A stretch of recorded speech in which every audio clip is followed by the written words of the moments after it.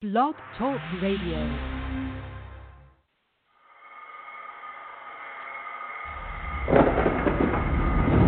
You've heard of the quiet storm. Now be ready for the Thunderstorm. It's the show where we can't be quiet, discussing world affairs from the Christian hip-hop perspective. That's right, the Christian hip-hop perspective. With your host, Christian hip-hop artist and sports blogger, GQ Forever. So turn up your radio. You are now listening to the Thunderstorm.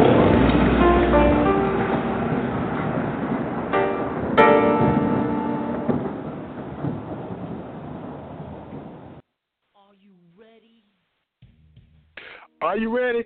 This has only happened 43 times in the history of existence. In the history of your blackness, in the history of your existence, in the history of mankind, there have only been 43 episodes of Thunderstorm Sports.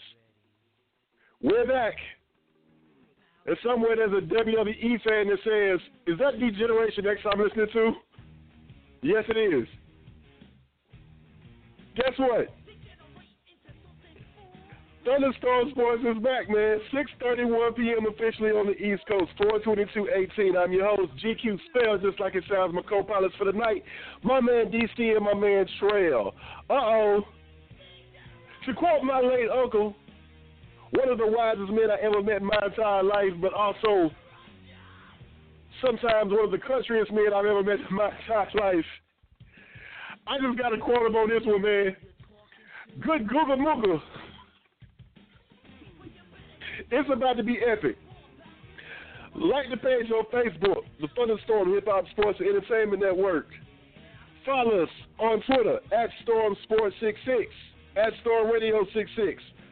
Follow me and the great riders of ITI on Fansided's network of well over 300 sites. We rep the NFL division. We rep the world champion Philadelphia Eagles, ITI Inside the Eagles. Follow us on Twitter at Inside Eagles. Like the Inside the Eagles page on Facebook. The number, 602-753-1759. Email us, thunderstormradio66@gmail.com, thunderstormsports66@gmail.com. Bookmark. Listen to new and classic episodes on iTunes. Tune in. Stitcher. I think at some point I'm going to take over iHeartRadio as well. Simulcast right now, Blog Talk Radio. Sending out recruitment letters. Capone De Leon, the man who authored the Thunderstorm intro. The fans have spoken. You're being recruited. They want their very own intro for the Thunderstorm Sports Show. Welcome aboard, ladies and gentlemen. This is about to be the wildest 2 hours of your entire life. You already know how I get down. Got my co-host with me. Subscribe to the new and improved Thunderstorm blog on Blogspot and WordPress. I left out a page on Facebook. Like my page on Facebook, Jeffrey Knox, editor, sports writer, journalist.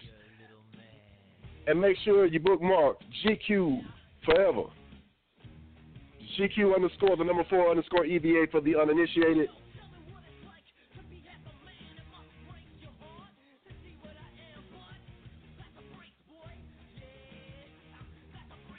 I'm getting down with the tools of DX. Horrible WrestleMania on the last go-around, ladies and gentlemen. Welcome to Thunderstorm Sports.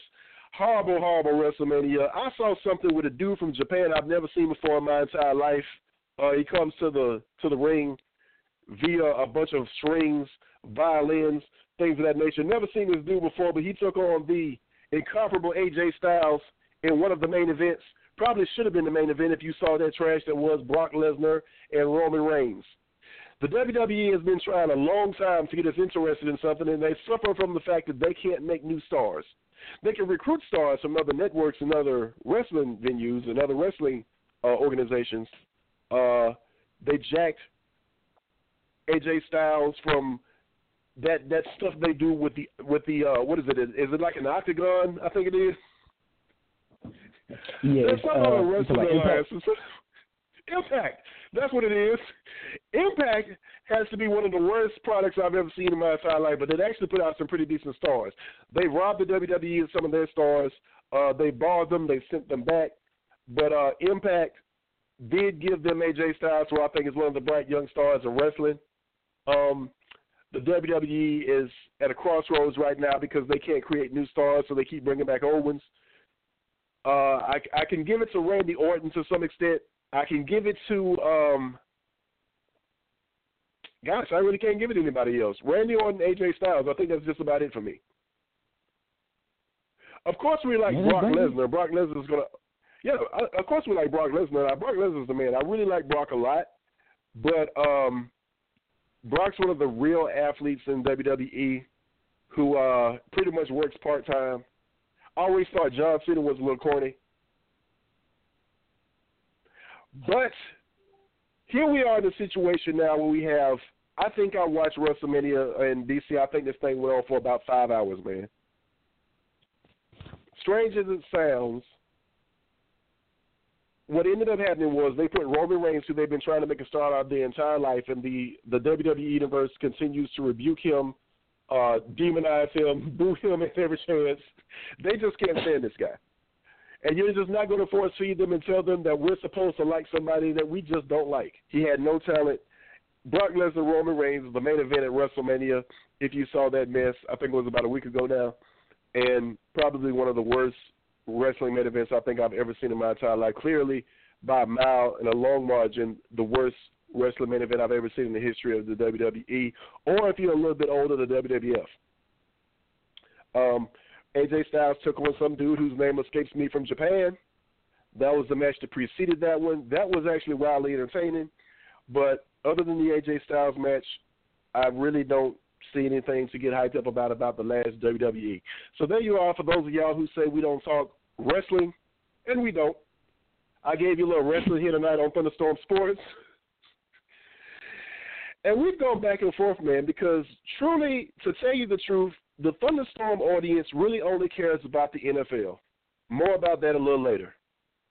I've told y'all a long time ago that the NFL is much better than pro basketball. The NFL will be much more interesting than the NBA for as long as it exists. The NBA has gotten quite sour on me. It's gotten quite aggravating. It's full of too many divas. And honestly, the NBA was really more interesting when we knew Jordan was going to win it every year. They need something along the lines of what the NFL has. Villains, bad guys, teams we don't like. I'm not going to get too much into it because we're going to talk about that a little later, but there's clearly one thing that reigns supreme in the sports entertainment world, and that's the NFL. The NBA might be second, but it's a distant second. It's not even close. We started to call this show Thunderstorm NFL because that's all our audience wants to talk about anyway. Baseball is underway. The NBA is in the playoffs. And you know what our guest and our host and everybody wants to talk about? Take one guess, DC.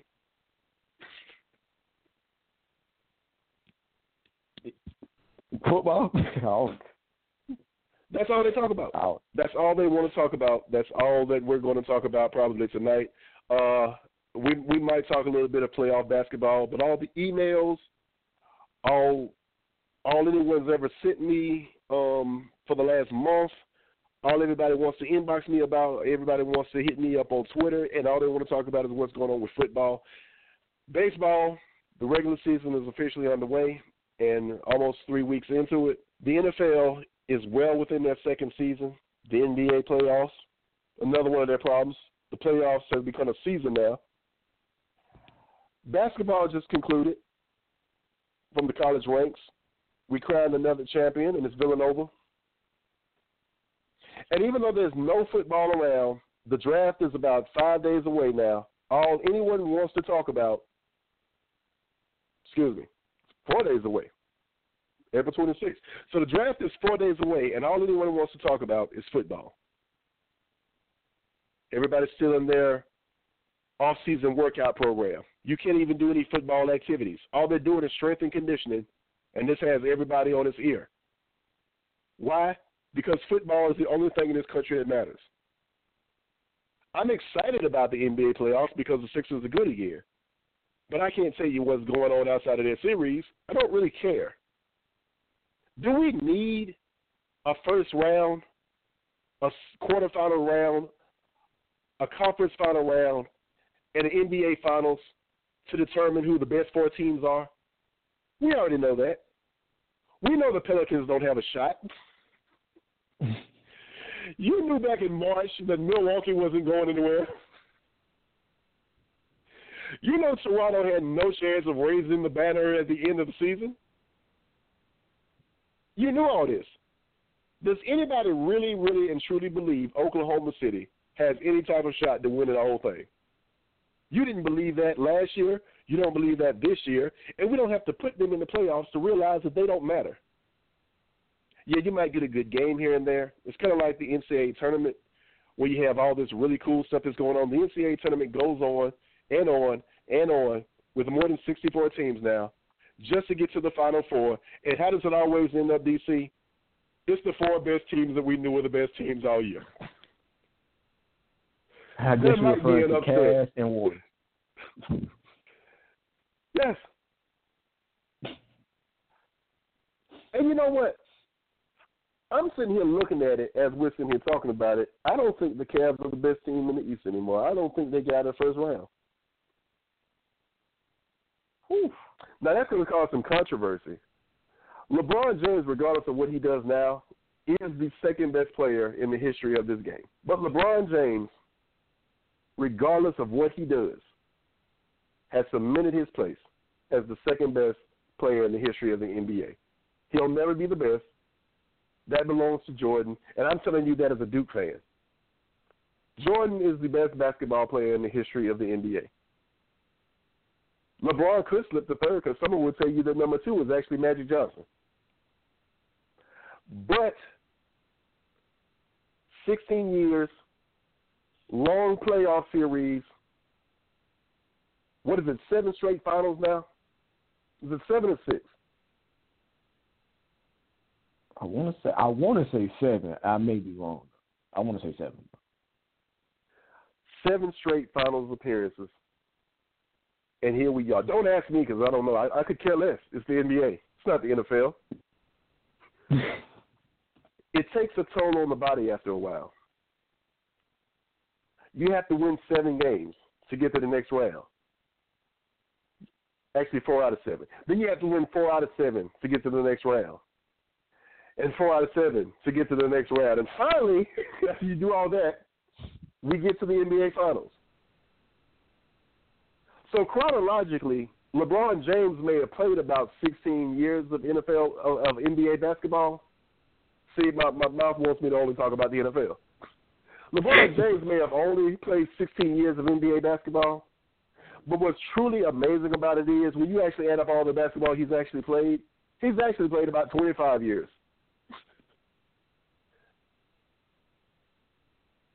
Game 2, he gave it everything he had. And in Cleveland's first victory in the series, he gave it everything he had. And they won by 3 points. And now there's no Kevin Love. Ladies and gentlemen, I love LeBron James.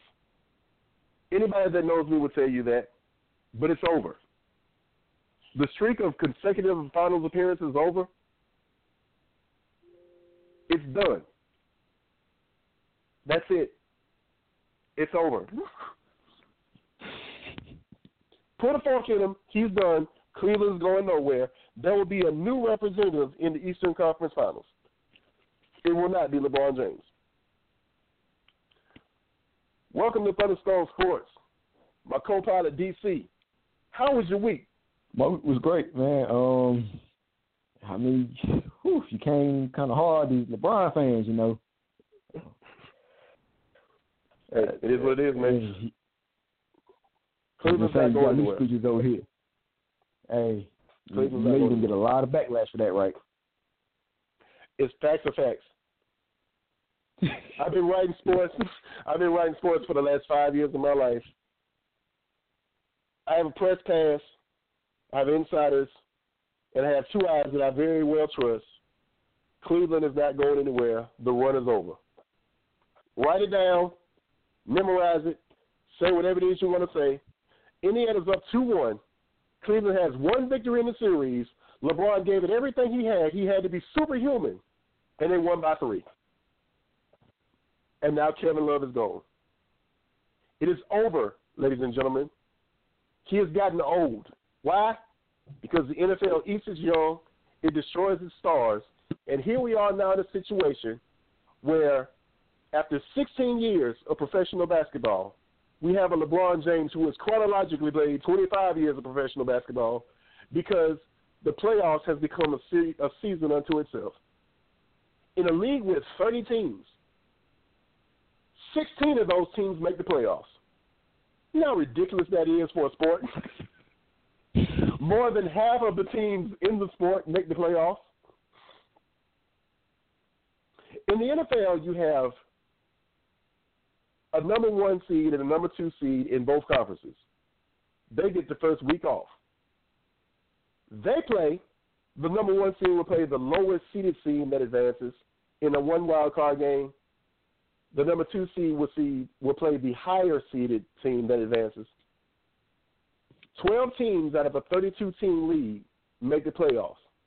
Everything's one and done. You win or lose the wild card, your season advances or it's over. You win or lose the divisional round, you advance or it's over. You get to the conference championship, you advance or it's over. It's one game for the Super Bowl. Not a best of 7 series. Not the best 2 out of 3. Not you won, let's play tomorrow, see what happens again. One and done. And it's exhilarating. You win today or it's over.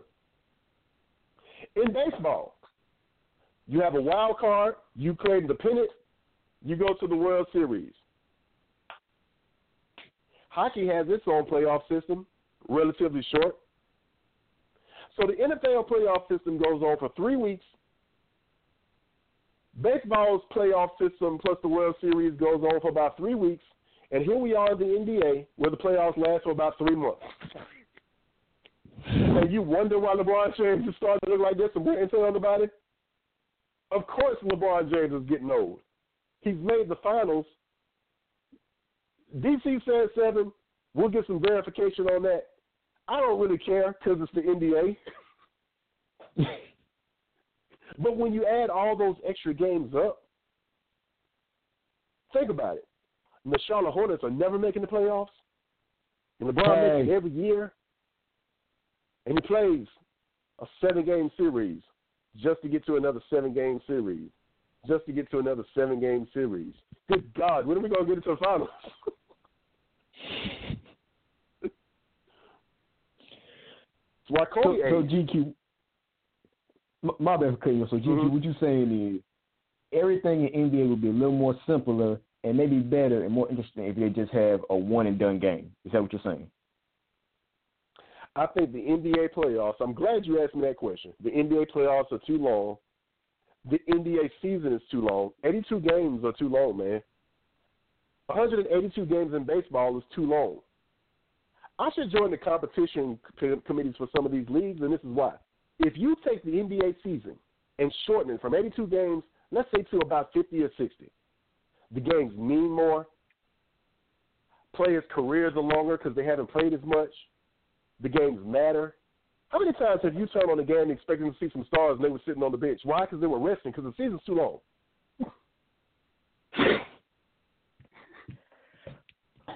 Okay, but the thing is, you got to remember. Okay, I'm sorry, but this is also what you got to think of too. How is that going to affect their money if they shorten the games? That's what you got to keep in mind too. This is another reason why the NFL is better than baseball. This is another reason why the NFL is better than basketball, because they have to have these long series. Now, keep in mind, the first round of the NBA playoffs used to be a best-of-5 game series. What if the playoffs, the entire playoff system, even if you kept it as long as it is, was just a best-of-5? 3 out of 5, you advance. Not 4 out of 7. You get a whole lot better product in those 5 games. Why? Because the games now mean more. If the season's shorter, the games now mean more. But the seasons have to be longer. You know why? Because it's the NBA, and it'll never be the NFL. Now, entertainment-wise, definitely not money-wise. The NBA, man, this is a fact. The NBA loses money hand over fist every year, and they definitely lose money when certain teams aren't relevant. You remember about 10 years ago, 3 of the greatest stars in the NBA ended up in Boston? Kind of looked like it was today. The West Coast was doing its thing. The basketball in the Western Conference was excellent. Eastern Conference, not so much. The NBA needs certain teams to be good, and it has to be their big cities. When the Lakers are bad, like they are now, and the Knicks are bad, like they are now, and Chicago isn't great, and Houston isn't great, the NBA loses money. You know why? Those are the 4 biggest cities in this country. They need their big cities to be successful. They need the Knicks to win, and they don't. They need the Lakers to be good all the time. And most times they are. Right now they're not. Houston is good, but Houston's not going to the finals and winning it. Chicago's decent, but they're not going to go to the finals and win it. When did the NBA thrive? Magic was with the Lakers. The Pistons were doing their thing. The Knicks had Patrick Ewing. Akeem Olajuwon was in Houston. It is not by accident. Now, keep in mind, now the NBA used to be an animal where what used to happen was they had televised games that were pre-recorded. So they had televised games that were pre-recorded, and then when they did, what ended up happening was they would show you a game later that they had already recorded. It wasn't even live because they couldn't afford to play them live. What resurrected the NBA was when 2 guys showed up, Magic Johnson and Larry Bird. And look what happened. One was black, one was white. One ended up on the West Coast, one ended up on the East Coast. One was from this blue-collar city, representing the blue-collar franchise in the Boston Celtics. On the West Coast, you had Showtime and the Lakers and the Laker girls and the bright lights and everything. The NBA needs certain teams to be good. When they're not, it's floundering and it's terrible. One of the greatest teams in the history of the NFL is from Green Bay, Wisconsin, and the NFL's been fine. That's another story for another show. But we welcome my man Trail to the broadcast as well. DC, me and Trail been cutting up. Excuse me, Trail, me and DC been cutting up. What you got for us, brother? How you doing? What's going on, fellas? What's going on? I am here. I heard your soliloquy you just put on. I must say, I heard a majority of it. For one, the NFL is not better than the NBA. Well, that's my opinion. When you look at it, yes, the NBA season is too long. I really do think 82 games are too long. But I feel as though it's the back and forth in the series that keep everybody interested. Yes, and I think for different sports, I think you do different things for different sports. You can't have a series in football because of the level of physicality that's involved in football. So if I'm going out here for 3 games back-to-back playing the same team and they can see my plays, and because really what football works off of is systematic plays. Okay, this is the play we run in here. With basketball, one man can take over, and you don't have to call plays for him. So I think with that, you really can't compare the two, because with football, you really can't have a series, if you want to say. I feel as though the NBA should decrease the games, because I think 82 is a long season, and plus the playoffs, that is why you see so many injuries. That's why you see the Cavs looking like they're looking right now, down 2-1, because they old. I mean, let's state what it is. Ron old. Say what you want to say, but he's getting up there. He's 33. Kevin Love, he getting up there too. He's old.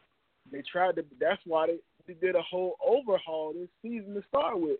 You remember at the start of the season they had Derrick Rose, Dwayne Wade, Jay Crowder, and all these people, and then by the trade deadline they had a whole new roster of young talent because they realized they were old. So I think with that, you have to understand that might be an issue. But when you talk about excitement and all of that, I do get excited for a football playoff. Don't get me wrong, I really do. I love the playoffs. I love the one and done situation. But I love the chess match of the NBA playoffs because what you have to understand is one game a team might come out on fire, and then the next game you want to see what the other team's going to do, what kind of adjustments they're going to make. If you're a chess player or you love strategy like I do, then you'll love to see the back and forth in basketball. So I really think that, it's, different strokes for different folks. Whatever your preference is your preference. But, I don't think the NFL is better in any way, shape, or form. Trey, let me back you up. Let me back you up there. You said the chess match of basketball. I would like for you to tell me, because I really don't know. I would like you to tell our Thunderstorm audience, what does a coach do in professional basketball? What are they doing? Do the coaches determine who wins these games, or is it the players? I think it's a combination of both. Because so you think Miami won a couple of championships because of Eric Spoelstra? No.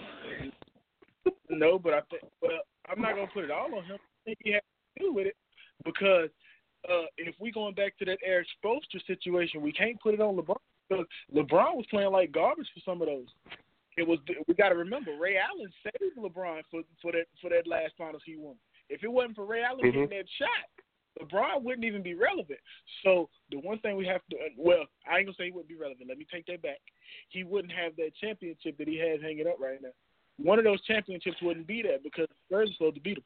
So if you asking me, I think it's a combination of both. I think it's the coach's job to put players in the right situations, and it's the player's job to execute what the coach puts. Now, this is where it makes a difference. If you have a star like LeBron and Kobe and da-da-da-da, or so on and so forth, they make it to where you don't have to call plays, and it just looks good. But a coach's overall job is to put you in the right position to be successful on the court. DC, do I have your permission to treat the witness as a hostile witness? You have my permission. Please get on him. Trail. Yeah. I'm approaching the bench for your cross-examination. Question number one. If there's a combination of the two, how come no one in the general public knew who Eric Spoelstra was before he became LeBron's coach? How come Eric Spoelstra hasn't won a championship since LeBron James is gone with his infinite chess playing ability? Where's the matter? Where's the matter? Okay. So you said, why didn't people know who he was, right? Mm-hmm. That was your first question, right? That's first question. The reason why people didn't know who he was is because he started as a videographer for the Miami Heat, and then Pat Riley groomed him to that position. But the one thing we have to understand, everybody can't jump in the front seat and drive. You got to learn first, right? So now that he's had champion, go ahead. I'm sorry. Go ahead. So what happened was Eric Spoelstra was brought up and he was mentored by Pat Riley. When Pat Riley felt like it was the right time, then he gave him the keys. Mm-hmm. That's just like Pat Riley coached Patrick Ewing for a while. Why does he fail as a coach? Who, Pat Riley? Pat Riley groomed Patrick Ewing. He coached him. He did. Magic Johnson took over for the Lakers for a while. Pat Riley was his coach the entire time. Why didn't it work? Because it's not a chess match of coaches. It's the players that make the team. No, sir. The Lakers stopped being good. The Lakers stopped being good when Magic left, and they were bad until Kobe Bryant and Shaq showed up. And then they got bad once Kobe left. Miami is not good because of Eric Spoelstra and because of chess matches. NBA coaches don't do anything. That's why you can replace them at will, and the teams can still be successful if they have certain players. The Golden State Warriors are not good because of Steve Kerr. So, this is the difference. Go ahead. So let me ask you a question. Mm-hmm. If Greg Popovich wasn't in San Antonio right now, would they make the playoffs? Would that team right now make the playoffs? I would give you Greg Popovich because I think Greg Popovich is the exception to the rule and not the rule itself. Greg Popovich is a great basketball mind and a great coach. I would like to see a lot more from him. I respect his mantle as a coach, but coaches are pretty much, they can come and go in the NBA, and every once in a while you get a great one. Chuck Daly, I think, had a nice idea with the Bad Boys, but it just didn't. It couldn't translate to anything else and didn't sustain somewhere else. I think Greg Popovich is an excellent coach. I think my Coach K is an excellent coach. As much as I pick on Roy Williams, I think Roy Williams is a decent coach, not a great one, but a decent one. Yeah, and the reason the same teams keep winning in college basketball is the exact same reason, because every once in a while you get great coaches. And these Kansases and these Kentuckys, they have great coaches. But then you can still get great players that go to other universities and stuff like that, and it may not work. To answer your question, yes, the Spurs win in part because of Greg Popovich, but Tim Duncan and David Robinson had a lot to do with that too, though. Yeah, but I'm saying, if he's not there to orchestrate it, I don't think they win. Because, and I got another exception to the rule. I think you got to, even though as a GM he sucked, but Phil Jackson, because you have to understand something. Before Phil got to Michael, Mike never won. Mike never won championships before Phil got there. Before Phil got to L.A., the Lakers never won. So I think the Lakers won without Phil Jackson. No, I'm saying the Lakers, Kobe and Shaq didn't win. After Pat Riley left, and there was no magic, they did not win. When Kobe's rookie year was in 1996, and they did not win. They did not win until I think Shaq came either a year or two after, and then Phil showed up and put the pieces together. But until Phil got there, but after Pat Riley left, they were not a winning organization. They went through I think your theory is right. I think you got it backwards, though. It's because of what ended up happening was you had players. It wasn't coaches had to learn. Players had to learn. Kobe had to come into his own. You had some situations where Jordan did not win before Phil Jackson, but that is not completely because of Phil Jackson. It was because of the Detroit Pistons. The Detroit Pistons had Joe Dumars, and Joe Dumars was the only player in the NBA who could go one-on-one with Jordan, lock him up, and hold him to 20 points or so. The rest of the bad boys kind of beat him up a little bit, and once the bad boys got old, because of 3 straight title runs that they tried to make, and they ended up winning 2, when the bad boys got old, Chicago took over. So let me ask you a question. Are you telling me right now, so what I'm getting from you is that the triangle offense has nothing to do with what Kobe or Jordan did with their championships? Because it has a little bit to do with it, but if you take the triangle offense away, are you sitting here telling me that, okay, this is what you're basically saying. Phil Jackson could have won without Jordan. Jordan couldn't have won without Phil Jackson. Is that what you're saying? No, that is not what I'm saying, but I'm trying to get you to understand it was that offense that made them it helped them get to show their greatness. I'm not saying they wouldn't have been great, but it's that triangle offense that helped them show it. The triangle offense is what helped them go one-on-one and let you see how great they were. Now, yes, Kobe did do it without the triangle. He was, in an offense without the triangle, and he scored 81 points. But it was that triangle offense that brought stability to everything and helped him elevate himself to championship status. So the triangle offense, and Michael too. So the triangle offense had a piece to play in all of this. That's all I'm trying to get you to see. So when I said chess match, the triangle offense is a part of my chess match, because if Phil Jackson don't help them get in the right spots in that triangle, it don't work. You see what happened when he tried to take it to New York with Melo? It was some garbage. It don't work. Because Melo doesn't pass the ball. let me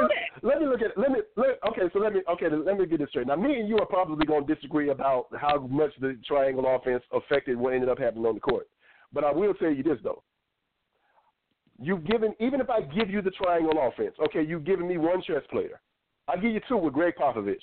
Why doesn't Mike D'Antoni's system work? Why isn't Eric Spoelstra winning without LeBron? I mean, why are there no other chess players that we can think of? I mean, we can do it in football all day. But hold on now, because you got to define. Because this is the one thing we have to define, I guess. We got to define what is ultimate definition of winning, because if we define it on winning, then Mike D'Antoni's system, is producing this season, and he had a 2-time MVP in his system in Steve Nash. So we got to define. And he didn't win a championship. But that's because that's because none of his team play defense. We know that. Now listen, D'Antoni doesn't coach defense. Mike D'Antoni is the Andy Reid of the NBA. It looks real good. You're going to put up a lot of points. It looks real good in the regular season. When you get to the playoffs, it really doesn't matter because it wasn't that great anyway. He's really in that technically sound. He's really not an X's and O's guy. He just had a good idea. He's going to put up a lot of points. He's going to win us about 55 to 60 games. And then we're going to get to the playoffs and we're going to get smoked. This is all I'm saying. I'm not saying that they played a whole part in what happened. All I'm saying is, you got to give credit to some of those offensive pieces, because if you don't, it'll be like they out there playing street ball. You don't just play street ball in the league.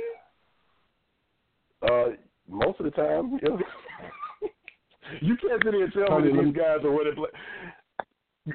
We're going to go to probably be a little more entertaining, so yeah. Yeah. We'll wait past break. Hit the show up, 602-753-175. We went past the break. Old school Brust. Guess what happened, man? We talked about Prince last night. Most requested song on the Brust tonight is a Prince record. Go ahead and play it.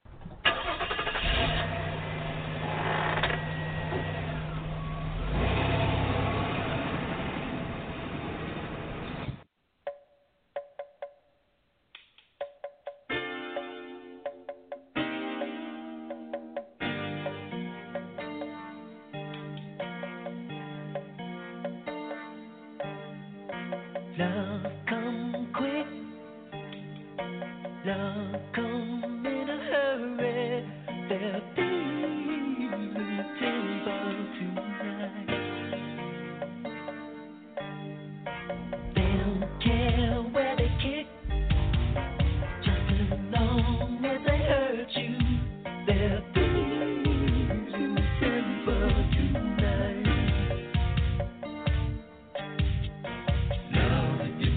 Come save me from all this cold despair. I can have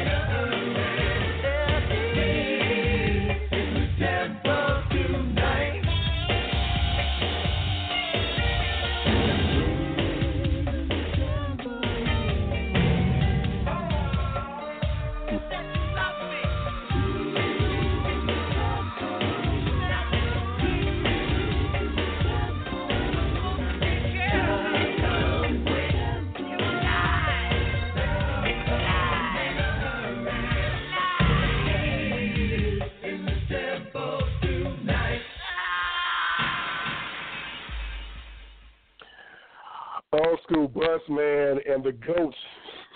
We got another Prince song coming up a little later, man. We talked about Prince a lot last night.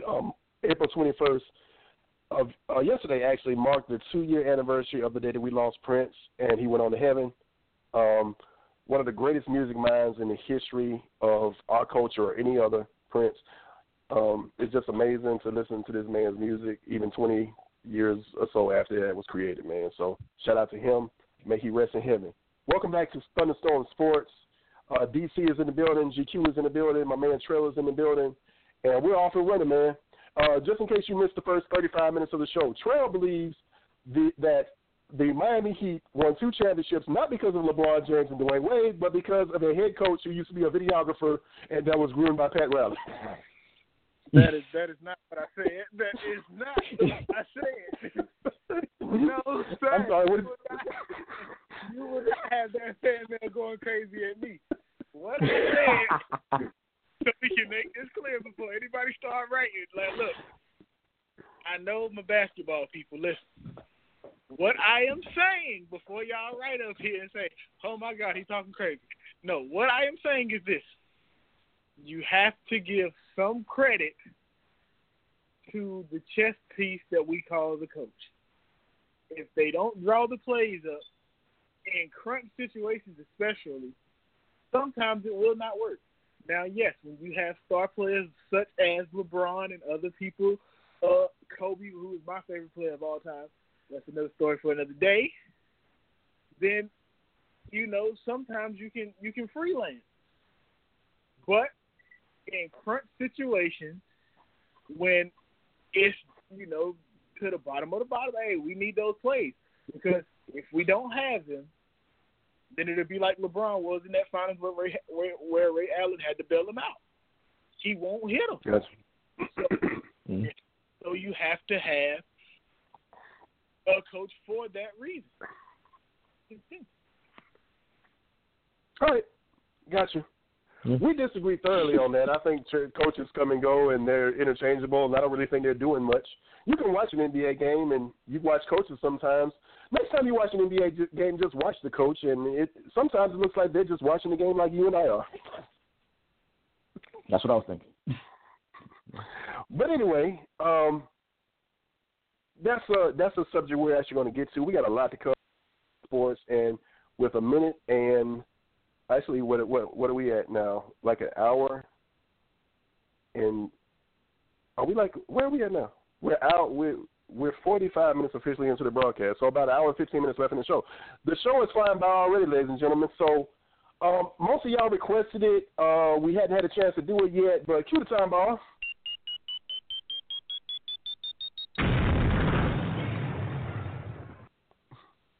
Don't ask us how.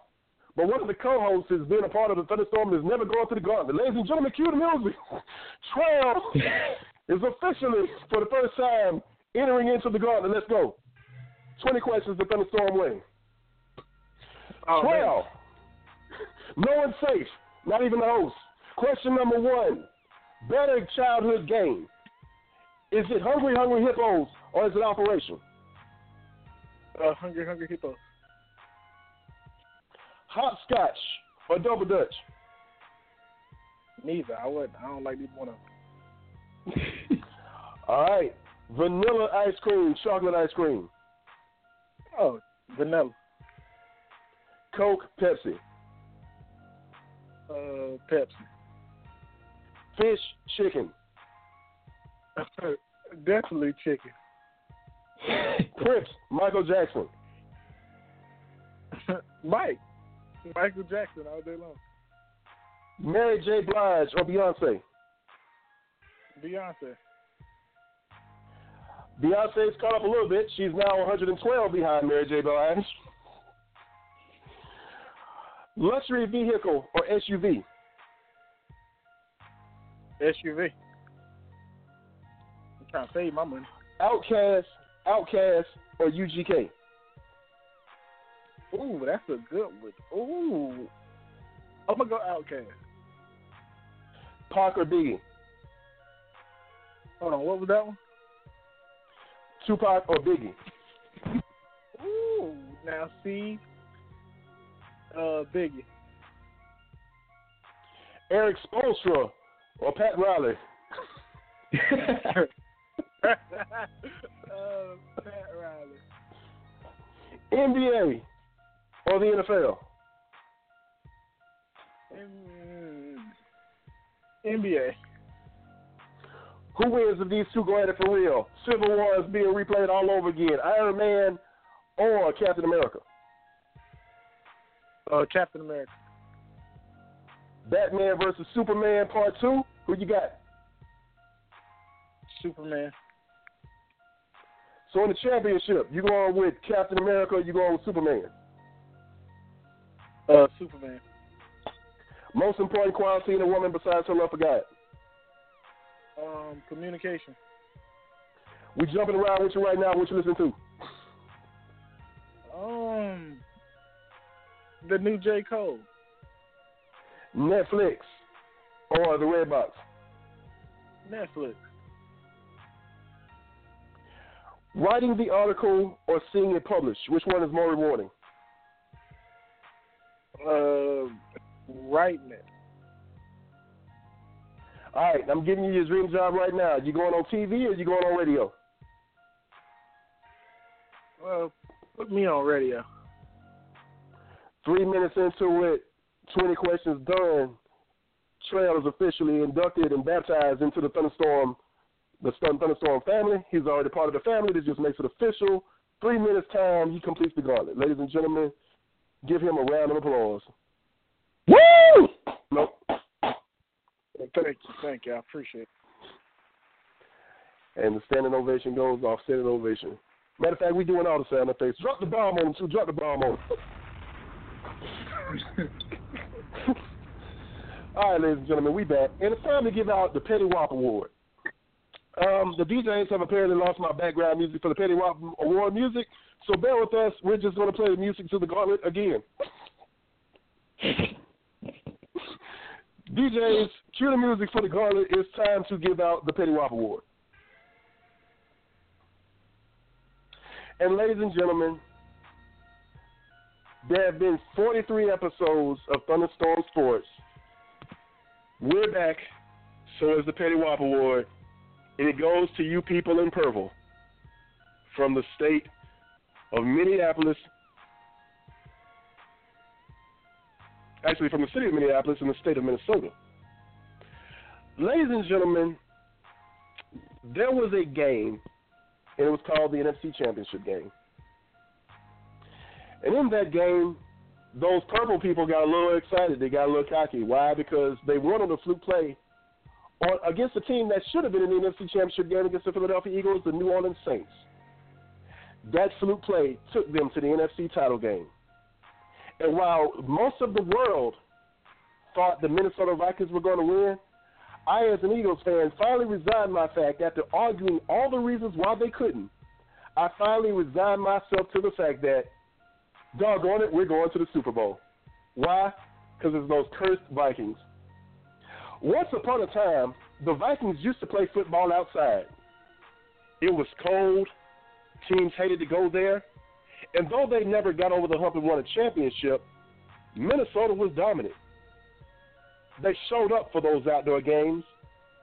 They won. They got to a couple Super Bowls. Only problem was they kept running them teams that were better than they were. But no one could deny the fact that Minnesota was a proud franchise with proud people. Then they built a dome. I think it was called the Metrodome. What happened since? They get to the NFC Championship game, and they lose. One time they were 15-1, and they lost to an Atlanta Falcons team. They were the better team. They lost anyway. One time they got to an NFC Championship game with Dante Culpepper and Randy Moss.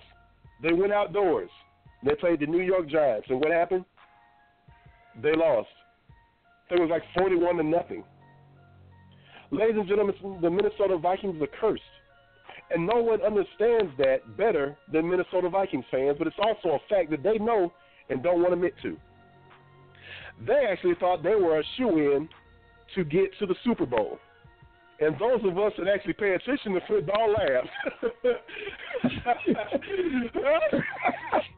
Minnesota in the Super Bowl. Doesn't matter how good they look during the course of the season. Doesn't matter how good they look in the regular season. We know Minnesota will find a way to screw it up. You know why? Ever since they went indoors, they were cursed and they became soft. They played 8 games of a 16-game season in a dome. Actually, 9 games because they have to travel to Detroit. So 9 of their 16 games are played indoors. What has happened historically when we see NFL teams go outside in the playoffs and have to win? They don't do it. The only time they get to the Super Bowl is when they're hosting. That's how New Orleans got there, remember? Minnesota's fans became overly arrogant because of a fluke play. They came to Philadelphia. They actually had the audacity to go to the Philadelphia Museum of Art and do the skull chant in front of the Rocky statue. What happened on game day? They were smoked by the score of 38-7, and they had to watch my beloved Philadelphia Eagles go to their home stadium, U.S. Bank Stadium, and win the Super Bowl at their house. The only thing that would have made this story perfect is if we thought we were going to get what we thought we were going to get, we actually got. We thought a couple of weeks ago the opening game of the NFL season in 2018 would be Minnesota traveling to Philadelphia to watch Philadelphia hang the banner now in their stadium. We were robbed of that by the NFL. Shame on you, NFL. They gave us Atlanta versus Philadelphia instead. We didn't want Atlanta. We wanted Minnesota. You know why? Because ever since they've lost, they've had their butts on their shoulders. They've accused us of being mean to them when they came to our stadium. They said we were mean. We threatened them and talked junk about their team. Oh, my God. They talked about our women, said they were ugly. Ladies and gentlemen, I'm a sports writer. Once upon a time, I wrote a story about Purdue basketball. It was entitled, Purdue Basketball is Overrated. Get over it already. And the world went bananas. To this day, it's probably still one of the most successful stories I've ever written. You know why? I was helped there by the help of Purdue fans and graduates of Purdue University. You know the only people that got mad when I sat there and said Purdue basketball was overrated? You know who they all were? Purdue fans and people who graduated from Purdue University. I got called the N-word. I got called out of my name. People shared the story. They tagged people in the story. They reintroduced the story to more and more people, which made for a nice paycheck for me. Thank you, by the way, Purdue, Indiana. Anytime you want to call me the N-word and share my work, you go right ahead. You know why? Because it doesn't matter if you agree with me or not. It matters that I made you so impassioned that you cared. You know what that means? I won the argument anyway. Minnesota, oh my gosh, people in Philly are mean. Oh my God, they talk junk to us. Shut up. Take the L. Get over it already. The Petty Wop Award goes to the Minnesota Vikings, their sad fans, their sad stadium, and their sad history. Congratulations, you win the Petty Wop Award. I'm done.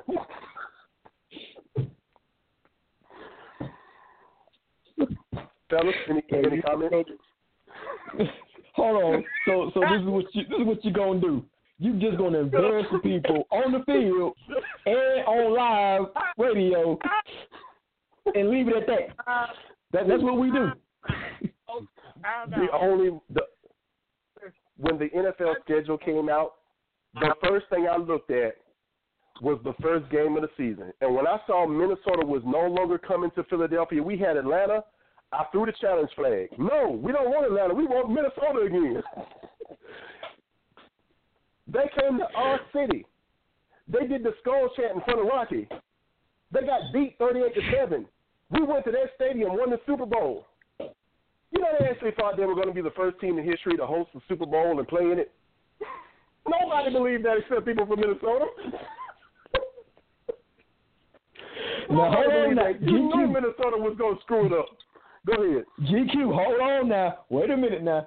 There have been plenty of times when we done talked sidebar And even though you have admitted it, I had to tell you multiple times you were not losing to Minnesota. And what you kept saying, I don't know, man. I said, really? Now, people, this is what our listeners need to hear. DC was the one who told GQ his boys were going to the Super Bowl. And I am a Steelers fan. I believe in his boys. I had to hype him back up, people. This is true. I'm out. I love GQ. I love GQ to death. And he admitted it, but I had to let him know why he getting on Minnesota so hard. He was scared of him. GQ, and that's all I'm gonna say. Tag me in so I can get him real fast. Tag me in. Let me. You tag me in, brother. Go ahead. Okay, listen, sir, Mr. DC. This is the problem. As a fan, as a diehard fan, because I went through this with my Ravens. Okay, when we are in that's your problem now. You're a Ravens fan. But go ahead. Okay, you can cut that out right now. That's what you can do. You can just stop that. All right, we can pause that right there. But as a true diehard fan, when you're in those situations and your team look like they could be something, you don't want to say it out your mouth because you don't want to be the one to jinx it. I wouldn't want to run around here talking about my team gonna do this, my team gonna do that, and then we don't do it. And then I gotta sit there and look stupid, come back and say, well, bro, I thought we were gonna do it. I thought it was gonna happen. No. So what you do as a real diehard fan, you keep your mouth closed and you say, I don't know. Why? Because you just now in your heart you feel like they can do it. Matter of fact, you probably know they can do it. But at that time, you don't want to hear it out of your own mouth. You will never hear a diehard fan when their team are on a run say, "Oh, we're gonna do this," because you don't want to be the one to jinx it and then mess the whole thing up. You know, that's part of it too, and I totally agree with you. There's one more part to it too. As fans, and me being somebody who actually has been blessed by God to cover the team that I grew up cheering for my entire life, we know these teams better than everybody else knows them, and we see weaknesses in our own teams before everybody else does. When Philadelphia was on this winning streak, I kept looking like it's something missing, man. Like, I don't know if they can sustain this. I don't know if they're peaking too early, but you just kept looking like, I don't see it yet. And then when Atlanta comes in and you're sitting there, it comes up again. Carson Wentz goes down. Nick Foles actually looked good in the game at New York in the Meadowlands against the Giants, but he looked bad, really bad against the Raiders, and he looked bad against the Dallas Cowboys before he was pulled out of the game. So you have a week off, but you're sitting there thinking to yourself, yo, Atlanta looked real good against the Rams last week, man. The last 3 times I saw my team, man, they looked terrible. But then they find a way to beat the Rams, although it's only like 15-10. But then we have the benefit again of looking at at divisional round games. And I'm sitting here saying to myself when I'm watching the divisional game, you know what? That defense don't really look as good as everybody kept saying it was. Yo, if it not, well, they actually beat Drew Brees on a fluke play, man. And you're sitting here looking at all this stuff, and then you remember, oh, my God, I forgot. It's the Minnesota Vikings, and they have to play the championship game outdoors. I think we're going to be all right. It's like an evolution of emotions throughout the course of the season, man. It's hard to explain, but and you know what I'm talking about because you and I, like you said, DC, you and I have had these conversations about the Steelers, man. Like when you love your team, you see things everybody else just can't see, man. And I'll be the first to admit, I'll tell you there's some flaws in my team. I'll be the first to say it. But done it, if we're in the playoffs, I'm going to sell you a dream. I'm going to let you know we're going for ring number 7, 8, 9, 10. You're going to hear about my Steelers winning the playoffs. I don't care. I get hyped about my team. I love my team. Even though I see the holes, I ain't going to let you know. But if we lose this one, we'll tell you, hey, we lost. That's all I'm going to say. Hey, that's it. Next year. Look, I'm a record, and I can tell you right now, I see all your holes, if you want me to be honest. I see them. Hold on. First of all, get your holes filled before you come talk about my holes. Let's do that first. It'll be all right. Don't worry about my team. You just worry about 2 times a season who you got to come and see. That's what you worry about. Hold on. Did we not beat you twice last year? Did we not run the division? Did we not go to the playoffs? What was we? What seed was we? What seed were we? Huh? How you go? Okay. Yeah, exactly. At Hunchmouth, exactly. This is why I don't deal with Ravens fans, man.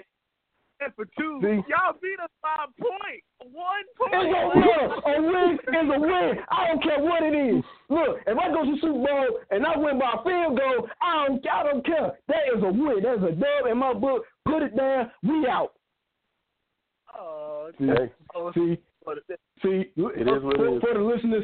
For the listeners, this is what happens when you get DC involved and students in NFL. You get this side. Usually I'm quiet, but Trey had to talk about the Raiders, so I had to come in here. So forgive me for my little rant. That's just how I do. What you the people to forgive you for? We already know your linebacking core. Y'all one more season away from the old folks' home. Hold on. With Joe Flacco, he pushing almost 40. What you talking about, man? You know what I mean? Come on, man. And he's still a better quarterback than Ben. I mean, Ben gone after this season anyway. He didn't even know if he wanted to come back. Hold on, watch your mouth now. Watch your mouth about my quarterback. Now, see, GQ, I need you to take that over for me and him. GQ, get show back together for me and him. Go at it. See? But let me ask you this though. But let me ask you this though. I mean, what is your honest opinion though of Mike Tomlin? Yeah, that's a good question. What is your honest opinion? Yeah, I want to know that too. I'll be quiet. Woo! My honest opinion, I like Tomlin. I really do. Oh God. I feel like he's a good coach. But honestly, I think I might need me a white coach again. Call me biased, call me racist, call me whatever.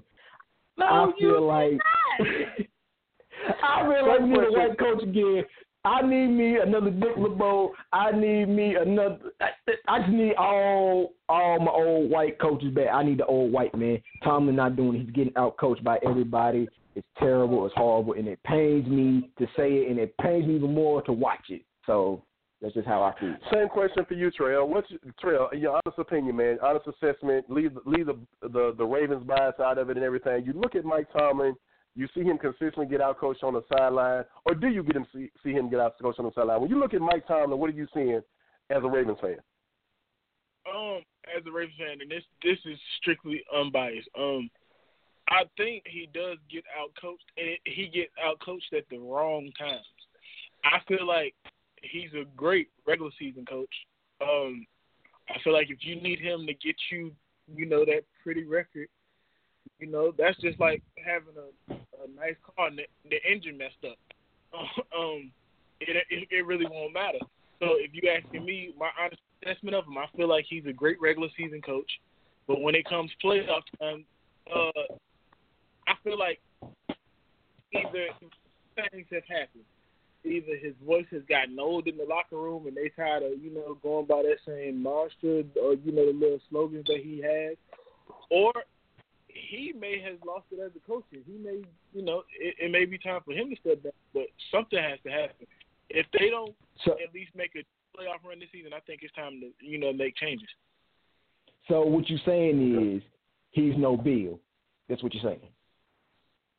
I'll jump in there. I really, and that's kind of why I was wondering, man. Like, Bill Cowher had the love of his players, but he also had the respect of his players. When I look at Tomlin, I don't see anything that resembles respect from his players. Like, they go on Facebook Live in the locker room after important wins, and the guys are snickering and making faces. Ben Roethlisberger, who was normally pretty quiet and respectful. This is a guy who came in the league and was calling Dan Marino Mr. Marino. And this is a guy who came in the league and was virtually silent when there was when he was under the watch of Bill Cowher.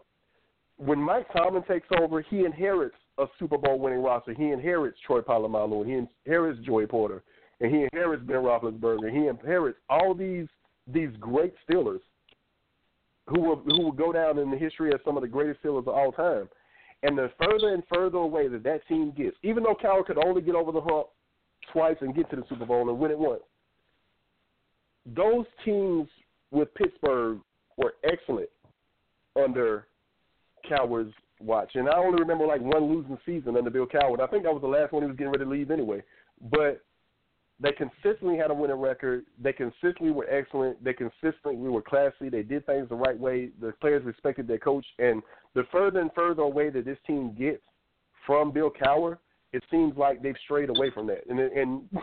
And the one thing I disagree with what you're saying, though, Trail, is when Pittsburgh hires a coach, they hire a coach. When they hire one, he's there forever. They've only had 3 coaches in their history.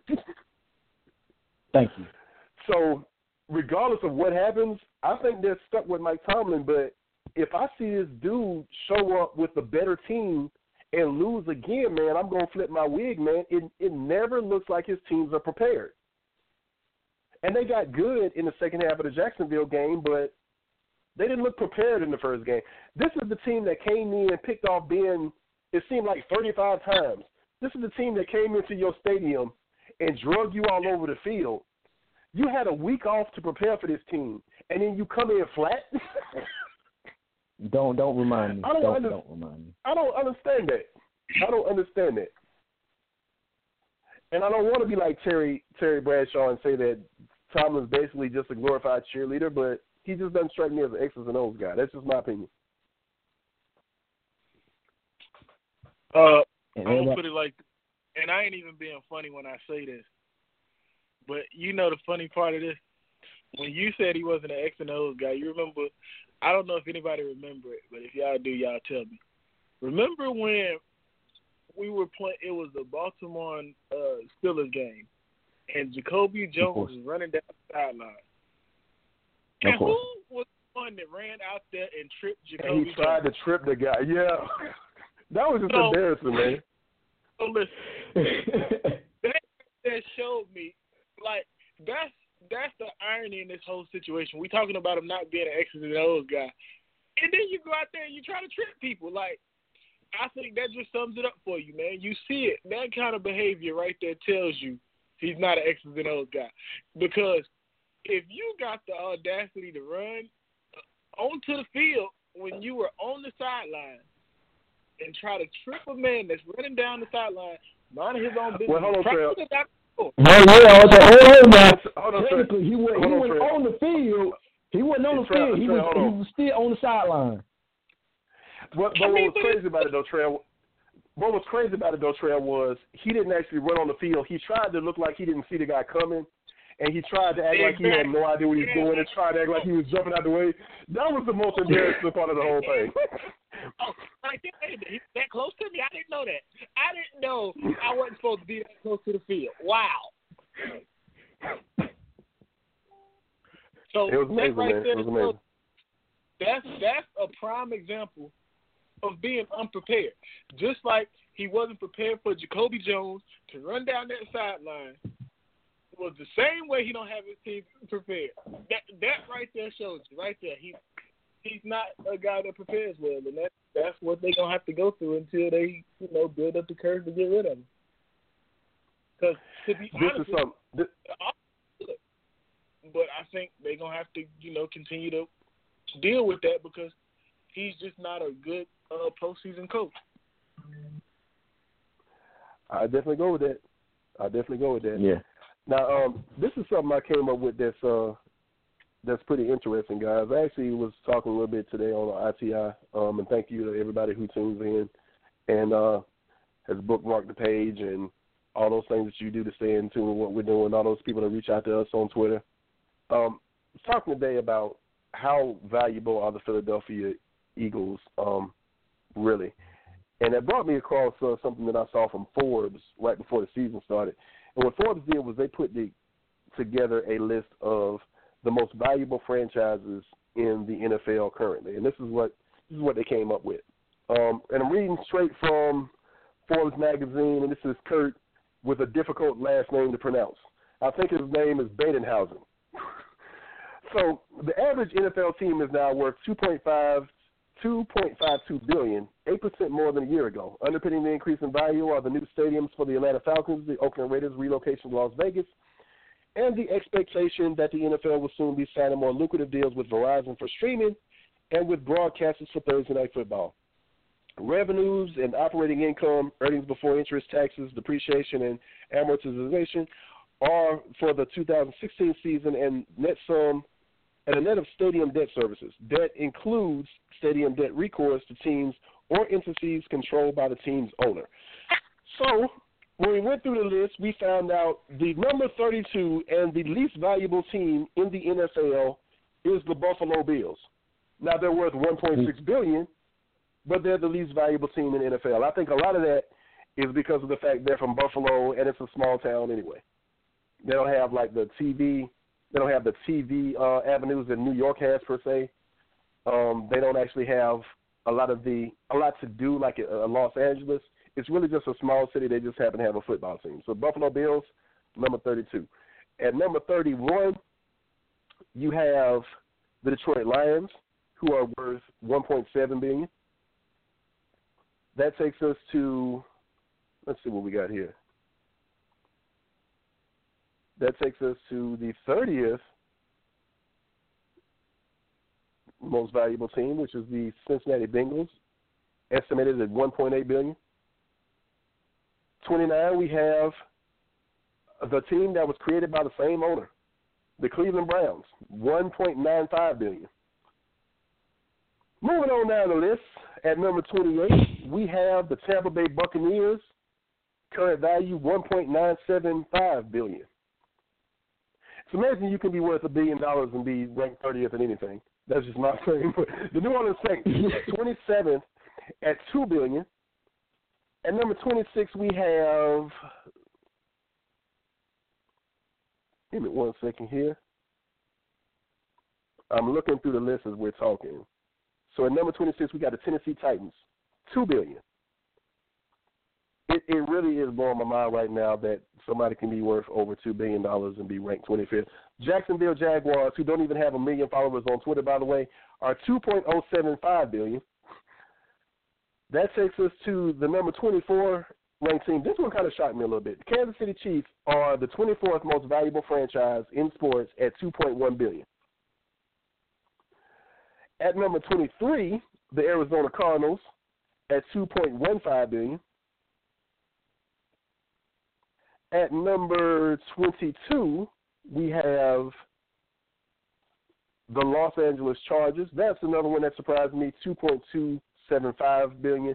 This is from a team that has been around forever, started in San Diego and now in the second largest city in this country. I think their value will increase when they get out of that soccer stadium they're playing in and they move into this huge extravaganza that they're building for the Los Angeles sports teams.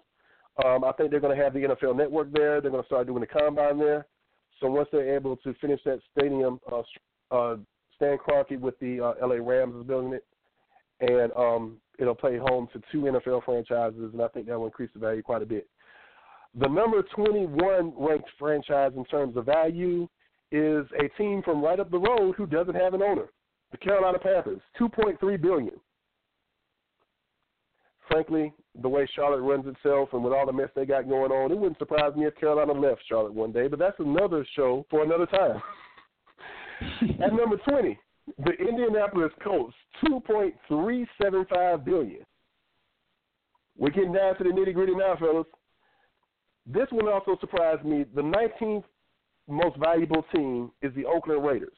I thought they would be a little bit higher. Some of that is probably attributable to that stadium that they play in that's falling apart, the fact that they still play in Oakland, and the fact that this team is getting further and further away from Al Davis. And the way Al Davis deteriorated in his later years, somebody actually says that's a good thing.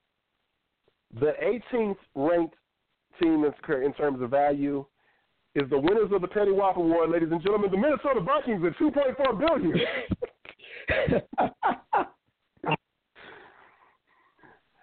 That brings us to number 17, the Seattle Seahawks, $2.425 billion. Anybody want to take a guess? We're getting down to the top 16, guys. Anybody want to take a guess at what number 16 is? I would like to say it's my Pittsburgh right now, Steelers. I've already said it is the Pittsburgh Steelers. Excellent guess. $2.45 billion. 1 year increase of 9%. An operating income of $102 million, and a lot of that based on the fact is based on what Forbes is saying. A lot of that based on the fact that they have won 6 Super Bowls in their history. The Atlanta Falcons, I thought would be higher because they play in Atlanta. They're owned by the guy who gave us Home Depot, and they just built an extravaganza of a stadium. If you ain't been to the Mercedes-Benz Superdome yet, make sure you go. $2.475 billion, and we may actually get a chance, fellas, because I think they're hosting the Super Bowl next year. A 16% increase from a year ago, and that is partially because they moved into the $1.5 billion Mercedes-Benz Stadium for the 2017 season. Top 14, we moved down to the Baltimore Ravens, current value $2.5 billion. Number 13, who we got? I don't know about y'all, but I enjoy stuff like this. Oh yeah, because let me see how much they're making. This is actually, I thought this one was a little higher than I thought it would be. The Green Bay Packers, $2.55 billion. Wow. No, that don't. Now it is the Green Bay Packers. Now you got to think it's the Packers. They were helped out a lot by having both Aaron Rodgers and Brett Favre. But this is Green Bay, Wisconsin, and they don't have an owner and all this other stuff. But they're ranked at number 13. Operating income of $91 million, and the Packers have won an NFL record 13 championships during their storied history. Number 12. This is probably where I would have put them if I didn't know anything about this stuff. Miami Dolphins, $2.575 billion, an operating income of $65 million. The Dolphins' $500 million renovation of the Hard Rock Stadium, which is owned by the team, by the way, reduced total seating capacity by 10,000, but added new premium seats 25 feet closer to the field and living room boxes that go for more than $2,000 a game. Just hit me. I got to get down to Miami to see a football game at some point. When I went, it was still Pro Players Stadium for a Monday night game against the Eagles. Number 11, the Denver Broncos, $2.6 billion, an operating income of $81 billion. At number 10, kind of what I was thinking anyway, number 10 is the Philadelphia Eagles.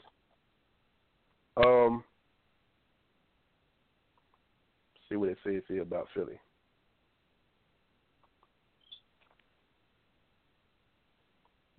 What's happened? Did I freeze up? Give me 1 second here.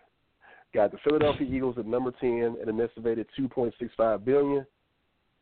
The Eagles have one of the NFL's most passionate fan bases with more than 40,000 accounts on the season ticket waiting list, and a renewal rate on season tickets that have averaged 99.7 in recent years. So everybody that already has season tickets is renewing every year, and they have a waiting list of over 40,000 people waiting to get season tickets. Hard to argue with that. Wow. New York Jets, $2.75 billion, an operating income of $92 billion. They come in at number 9. We have hit the top 10.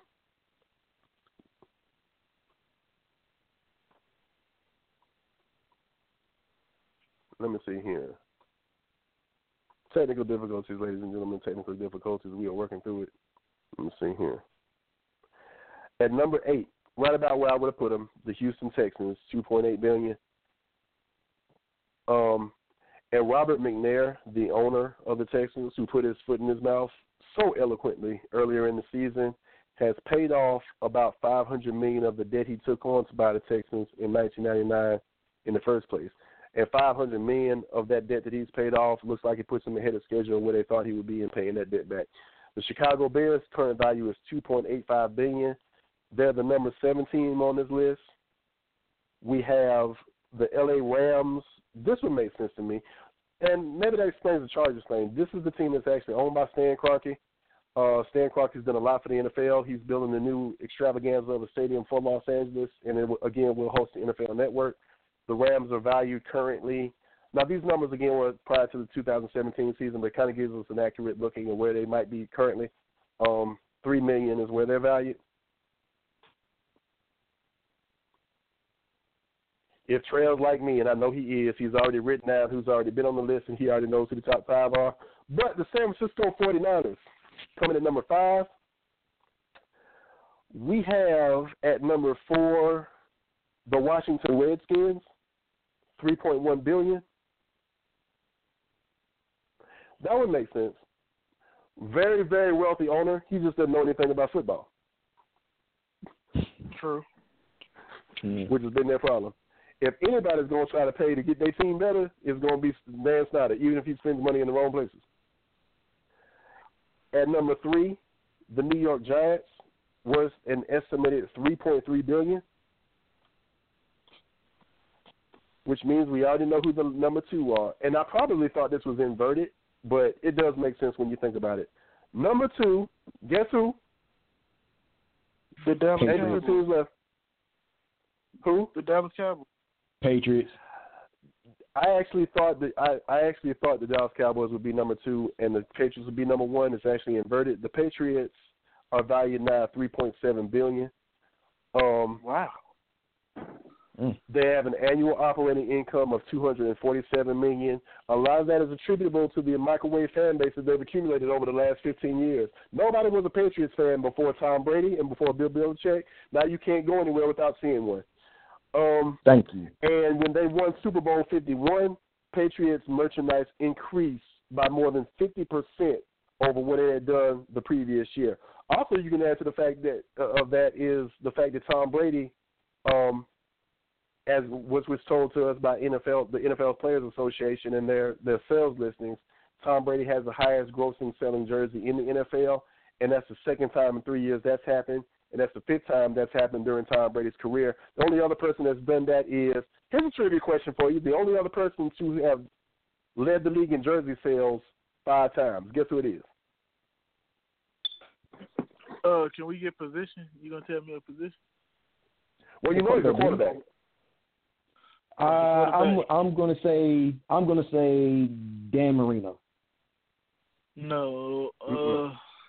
He's actually active. He's active? It's an active one, like right now? Yeah. Oh, man, that threw me all the way off. Yeah. Hold on. Hold. You said right now, right? Aaron Rodgers. No. Cam. No. Not Cam either. Believe it or not, the only other player to lead the league in jersey sales 5 times, Russell Wilson of the Seattle Seahawks. Oh wow! My gosh. I never knew that. He was nowhere on my list. I mean, no. It's him. So I thought that was interesting. There you have it. We have the most valuable franchises from 32 to number 1. Dallas Cowboys. Makes sense. Love them or hate them.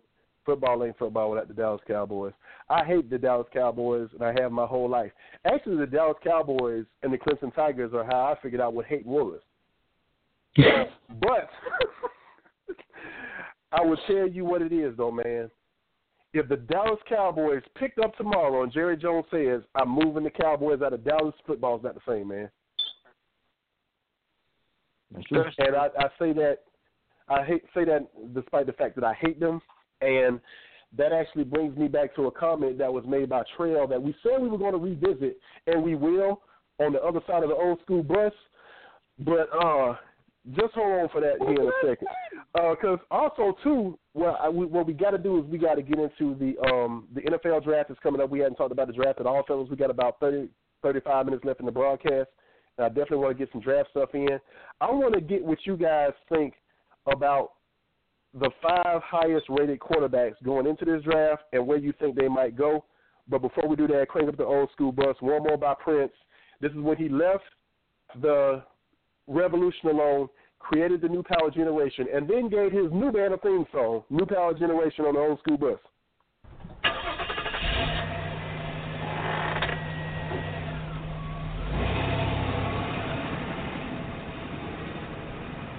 Let down your funky weapon.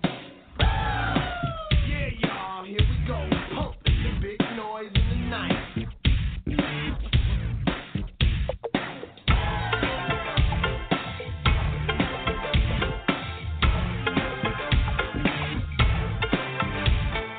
Pardon me for living, but this is my world too. I can't help but what's cooler.